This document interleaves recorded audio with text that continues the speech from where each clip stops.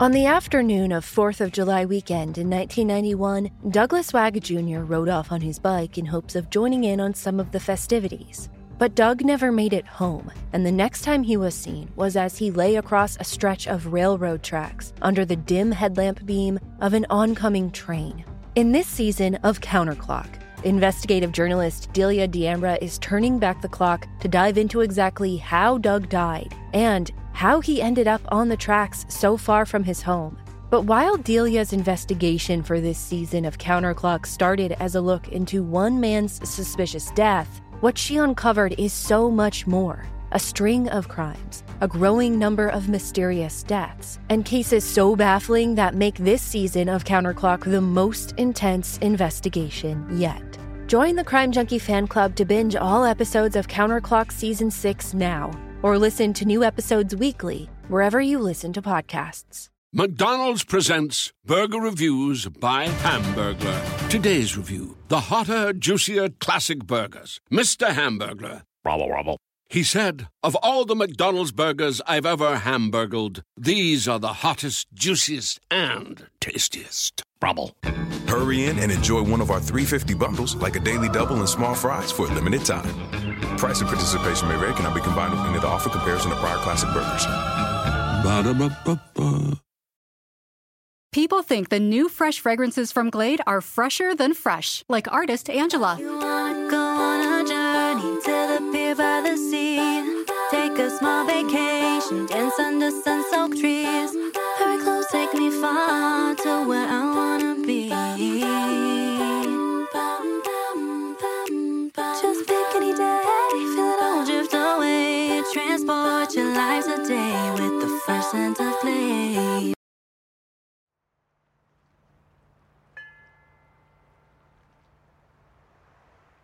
The impact that murder has on a family, and even the larger community, is profound and far-reaching. When a murder goes unsolved, the grief is partnered with lasting fear.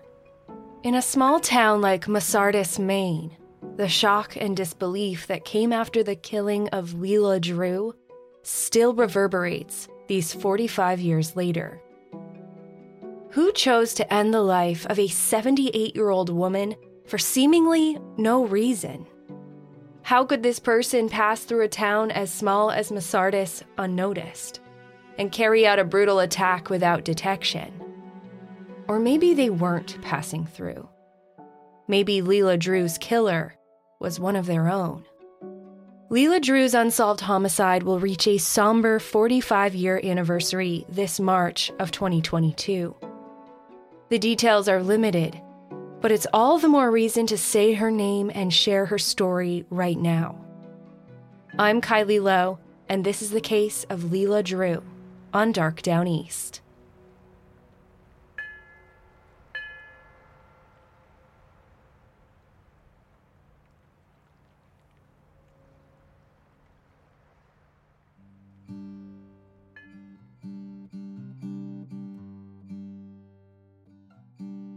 We're on our way back to Aroostook County, the very first region of Maine we visited together on Dark Down East. You know, I wish everyone could see and experience this unique place in my home state at least once in their lives. In the winter, it can be a vast expanse of white, crusty snow and banks piled high on the sides of roads leading into cozy little villages where everyone knows their neighbors. In the warmer months, that same vast expanse emerges from the white snow to rich green fields and rolling hills, long swaths of potato farmland, and deep blue lakes and ponds, flanked by pine trees, dotting the acreage like a paint splatter. I can't cross county lines into the county, as it's more often called, without a big, deep sigh of relief that comes on almost involuntarily. I certainly can't claim the pride of being an Aroostook local. I'm from about 4 hours south of there. But I feel lucky to know that it's part of the fabric of my home state. It's like being in on a big secret. Those from away who think of Maine might first picture our rocky coastline and crashing waves and lighthouses and lobsters. But if that's all you know of Maine, you've missed out on the beauty of the flip side of our shiny coin. The Masardis town name comes from the Wabanaki language, meaning where two rivers meet. Masardis, in fact, is at the junction of the St. Croix and the Aroostook River, wedged in a valley between two hilltops. The land that was eventually settled as Masardis is on the traditional territory of the Wabanaki Nation. Prior to settlement, the same land was an active site in the so-called Aroostook War. This bloodless conflict between the United States and the United Kingdom intended to settle a disputed border between northern Maine and New Brunswick, Canada. According to the Aroostook County Chamber of Commerce, a team of University of Maine students, led by their professor Dave Putnam, discovered incredible artifacts from that conflict along the banks of the Aroostook River in Masardis. Pieces of an Aroostook war soldier's uniform, fire pits, and other items were recovered from the site, one of the best discovered in northern Maine. After the conflict, soldiers stayed in Masardis and sent for their families in other parts of the state. Thomas Goss and his family settled there in 1833, and then the family of John Nolan in 1835. They farmed for provisions during the warmer months, but the harsh northern Maine winters destroyed most of their crops within the first 2 years. Life in those early years of Masardis was anything but easy. Learning to live in the region and support a family was about surviving, not thriving. Masardis was formally incorporated as a town in March of 1839, and more families came to make their home in the tiny village. The Bangor and Aroostook Railroad in 1895 made the region more accessible from southern parts of the state, as did automobiles.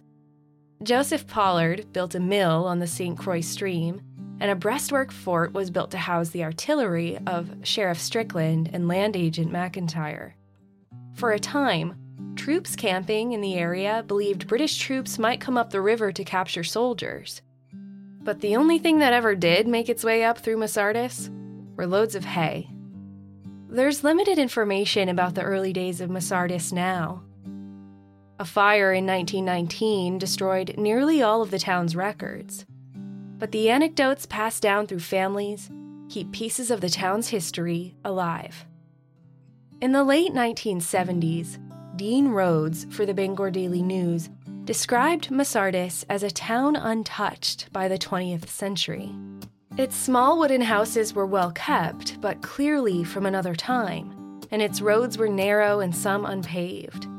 They had no schoolhouse of their own, no doctor's office. There was a church, though, and 2 stores along Main Street. Masardis residents of that time worked in the woods or the Levesque lumber mill, or the potato processing plants in nearby Presque Isle and Washburn, or for the railroad system. And before she retired, 78-year-old Lila Drew worked as a school teacher.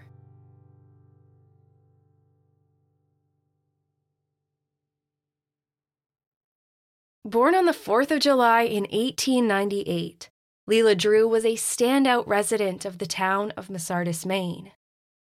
Lila was a member of the Masardis Congregational Church, the Retired Teachers Association, and the American Legion Auxiliary, volunteering to host meetings and gatherings at her home whenever needed.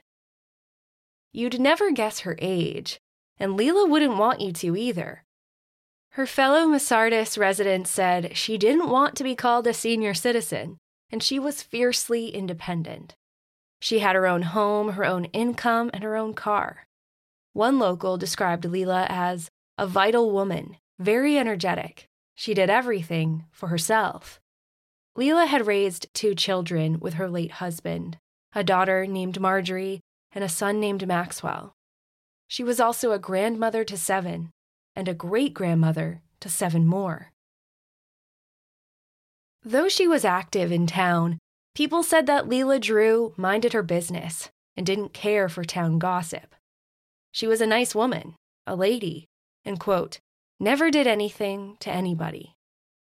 That's why the events leading up to the discovery on March 18, 1977, were even more shocking for the town of Masardis and all who knew the quiet, nice lady named Lila Drew.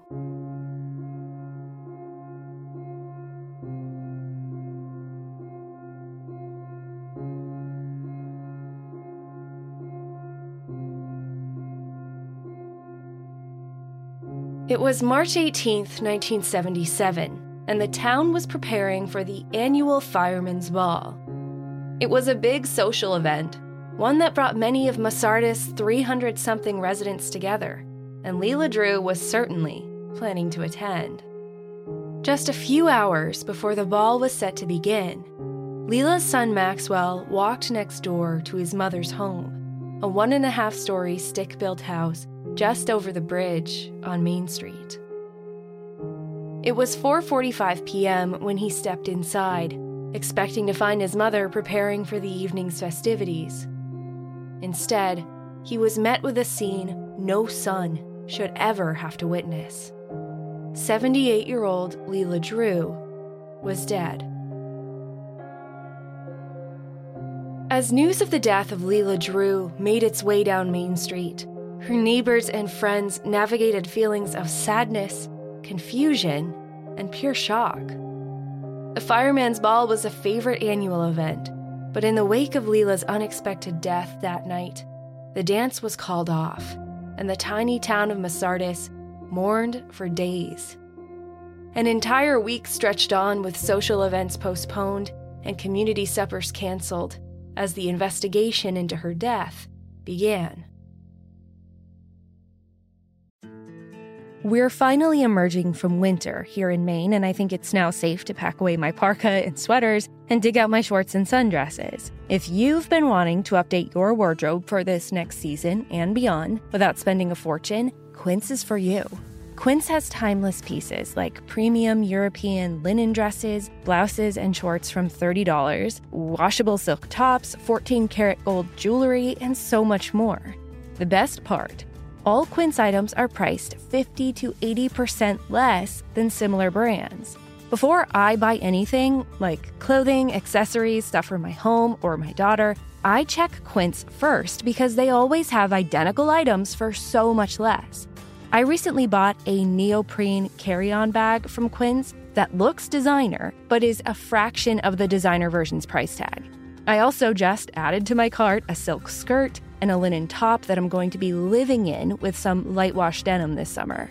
Get warm weather ready with Quince. Go to quince.com/downeast for free shipping on your order and 365-day returns. That's QUINCE.com/downeast to get free shipping and 365-day returns. QUINCE.com/downeast.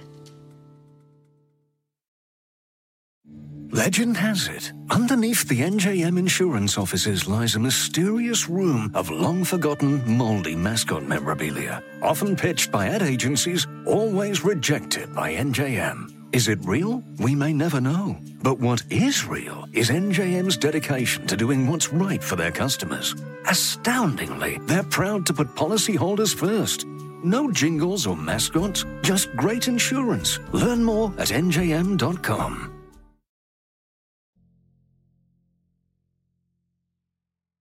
State police investigators sealed off Lila's home to collect evidence. At first, all investigators would say is that Lila suffered a head injury and that her death was unexplained. However, the Bangor Daily News reported that the Maine State Police Homicide Investigation Team would also respond to the scene. Homicide. Lila Drew was murdered. But who would do such a thing? And why?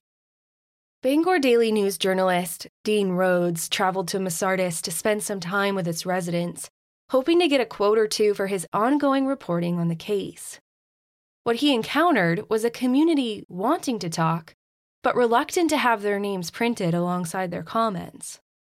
There was a clear fear of retribution, should they say too much, or cast suspicion on anyone in town for carrying out this unexplained homicide.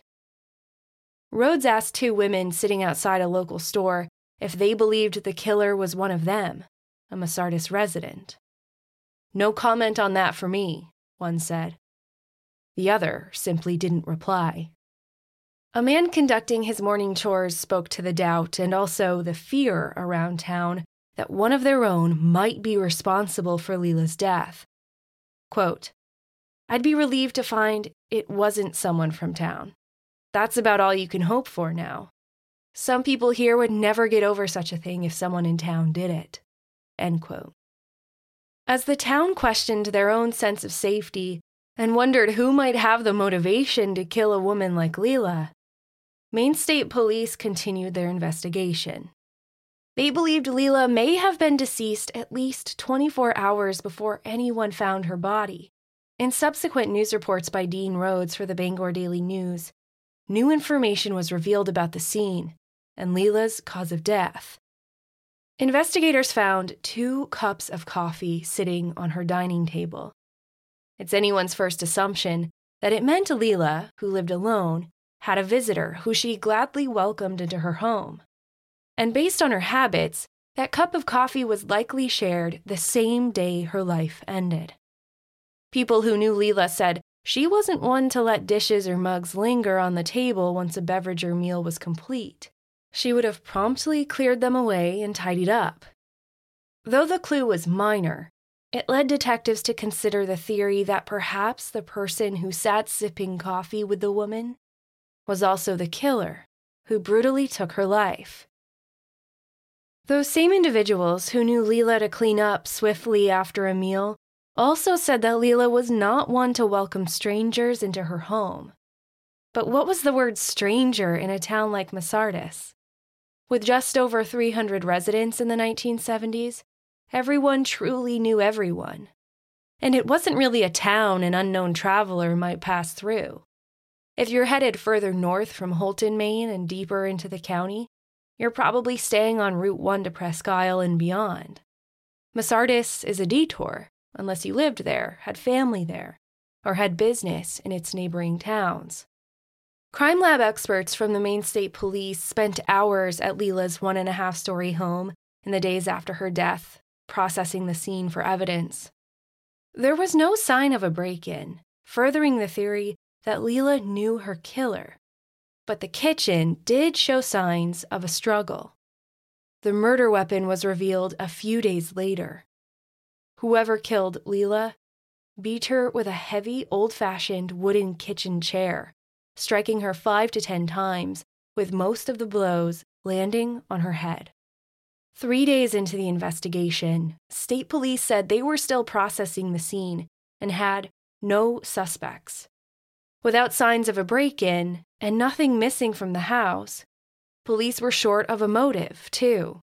It seemed as quickly as the investigation began, the trail froze over. In May of 1977, a few months later, Dean Rhodes followed up on the murder of Lila Drew for his ongoing reporting in the Bangor Daily News. State Police Detective Ed Mandel told him, quote, "There's nothing solid. Progress has been very slow. It's not developing as fast as other cases." Mandel continued, "We haven't got anyone we could present evidence and try and indict. I wish we did." End quote. But talk continued in town. The town manager, Benton Craig, said that questions and rumors were plentiful in the community, but no one had anything real to go on. At that time, Lila Drew's murder was the only documented murder in the town's history, though it seemed the case was no closer to closure with each week, month, and year that passed. However, the memory was a constant undercurrent in the small community. 6 years after Lila's son discovered his mother's body on that March afternoon, the case was still unsolved. Yet one theory emerged among residents who were still reluctant to identify themselves. They believed the killer was a local, one of them. Dean Rhodes wrote in his 1983 piece, quote, "Today, one finds the town filled with caution, distrust, and suspicion still." End quote.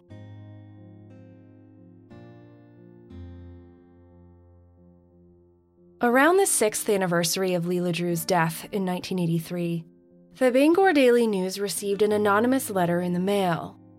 The unknown author identified themselves as a relative of Lila Drew, and they'd composed the letter from the point of view of the victim. It begins, I am hoping that it will remind the public that her murder is still unsolved.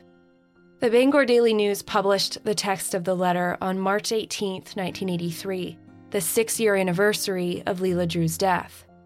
The letter reads, "My name is Lila Drew. I was murdered about 6 years ago on March 18th. I can't tell you what it is like to be murdered, other than the fact that the panic one experiences is beyond our wildest imagination. You will never know until you experience it, the horror and fear that encompasses you. You want to believe that this really isn't happening to you, but you know it's real. Your life flashes before your eyes. Everything is happening so fast and then it's over. You are lying on the kitchen floor waiting for the pain to go away, waiting for the beatings to stop, waiting for the last blow to come so that it will no longer hurt. I thought I would write and ask you to publish this letter so that people out there would remember me. It's odd, so I thought I would mention it to you, that I was killed on my husband's birthday, and even odder is the fact that I was murdered on the same day that he died by natural causes 15 years before. Coincidences are strange, aren't they? I won't bother you with any further grisly details. The aftermath was really something, too. Before I knew it, detectives were swarming my house, fingerprinting everything inside and doing a lot of questioning. Their work was very thorough, but they can only do so much. Everything was so frantic. Suddenly there was a paranoia in the community, and everyone was locking their doors, acting confused and frightened. Everyone was convinced that it would be solved quickly. It had to be. There were only about 300 people in the community, and somebody out there had to have seen or heard something. Well, to sum it all up, my funeral is over, my life is over. I sometimes feel I have been forgotten. Please don't forget that I was a very happy lady before somebody ended my life so abruptly for me. I had a lot more life to live out. I wasn't senile. I didn't sit in my house and just exist.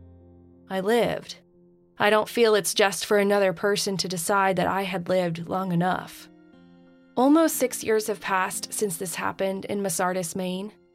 People have pretty much gotten over their fears, unlocked their doors, and in general, life in Masardis has gotten back to normal. In closing, let me leave you with this thought. The person that beat me to death is still out there. You may want to reconsider locking your doors at night.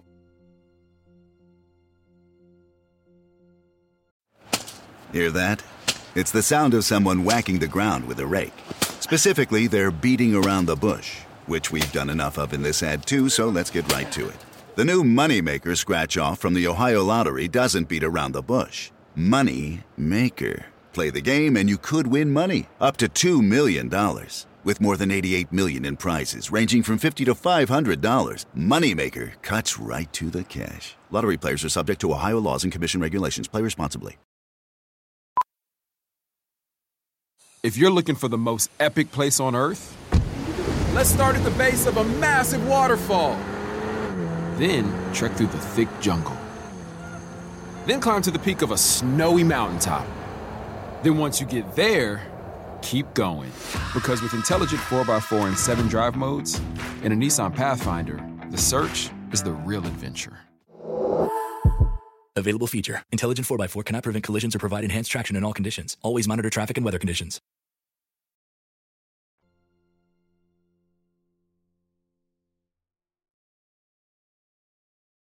The coincidences raised by the anonymous letter certainly make me wonder if there's any significance to the date of Lila's murder, being the same as her husband's birth and death. And I can't shake the thought of those coffee mugs sitting on Lila's table, and I wonder if they have been or could ever be processed for saliva and DNA evidence. Lila wasn't wealthy by any definition, but she'd been left her husband's property and money after he died. The Bangor Daily News reported that Lila's late husband had made some shrewd investments, and so she likely lived comfortably. Still, nothing was missing from the house. So it's hard to argue that those shrewd investments or any financial benefit was the motive for ending the life of the widow so brutally. Lila's son Maxwell, who had discovered his mother's body, is now deceased.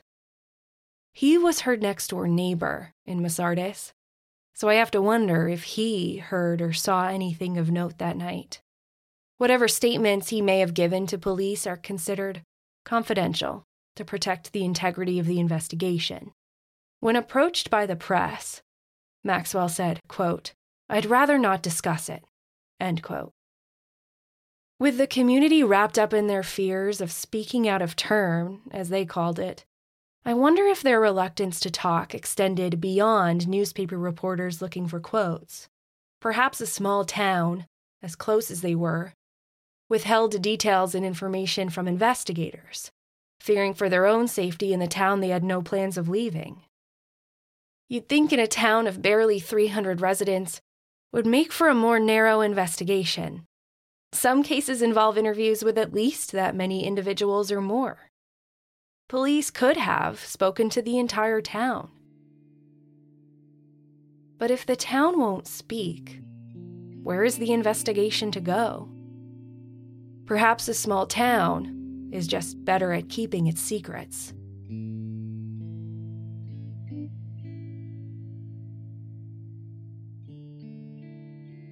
Townspeople remember state police arriving in Masardis each March in the years following Lila Drew's murder, and the reassurance from authorities that they'd find out who was responsible. A local businessman, who again asked not to be identified, said, quote, "I think the police have more to go on here than they're saying. They intimate that. I don't know if they're whistling in the dark. They say they're going to get it sometime, if it takes 8 or 9 years," end quote. But those 8 or 9 years passed, turning into decades. Now, 45 years later, it seems Lila Drew's case is no closer to answers than it was on that very first day in March of 1977.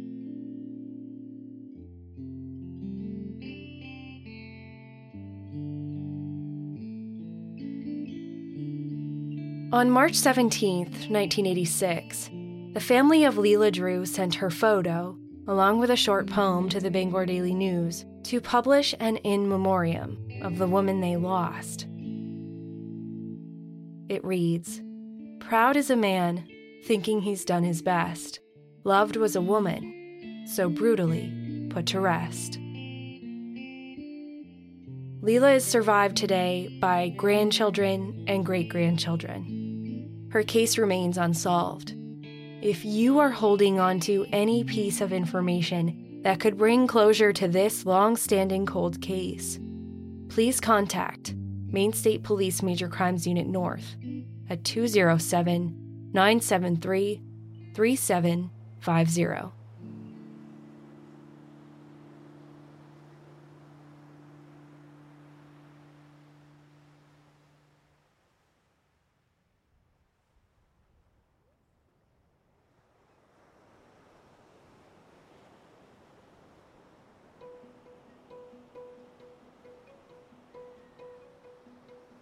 Thank you for listening to Dark Down East. Sources for this case include extensive reporting by the late Dean Rhodes for Bangor Daily News, among other publications. All links are posted in the show notes at darkdowneast.com. This week for Missing New England, I want to bring your attention to the case of Emily Gallant. 30-year-old Emily Gallant was last seen in August of 2021. She was last known to be in New York State and was seen at a police precinct in Ridgewood, Queens, in New York. She is from Bangor, Maine, and was working in Holden, Maine before she left for New York and cut off contact with her family. If you have seen her or have any information on her whereabouts, please contact Holden Police at 207-843-5442. All Missing New England featured cases are listed at darkdowneast.com/missing. Thank you for supporting this show and allowing me to do what I do. I'm honored to use this platform for the families and friends who have lost their loved ones, and for those who are still searching for answers in cold missing persons and murder cases. I'm not about to let those names or their stories get lost with time. I'm Kylie Lowe, and this is Dark Down East. Hear that? It's the sound of someone whacking the ground with a rake. Specifically, they're beating around the bush, which we've done enough of in this ad too, so let's get right to it. The new Money Maker scratch-off from the Ohio Lottery doesn't beat around the bush. Money Maker. Play the game and you could win money, up to $2 million. With more than $88 million in prizes, ranging from $50 to $500, Money Maker cuts right to the cash. Lottery players are subject to Ohio laws and commission regulations. Play responsibly. They say plants like music. Yeah, no, like really, they respond to the vibrations of it, which means that this playlist you're listening to, the plants are too. You know what else plants like? Organic soil from Miracle-Gro. It's made with all the best stuff like wood fiber and compost. Plus, it's OMRI certified organic, which officially means it's made with superior ingredients. And when you give your plants the stuff that makes them happy, they won't judge you on your iffy playlist. Hear that, plants? So go ahead and give them Miracle-Gro.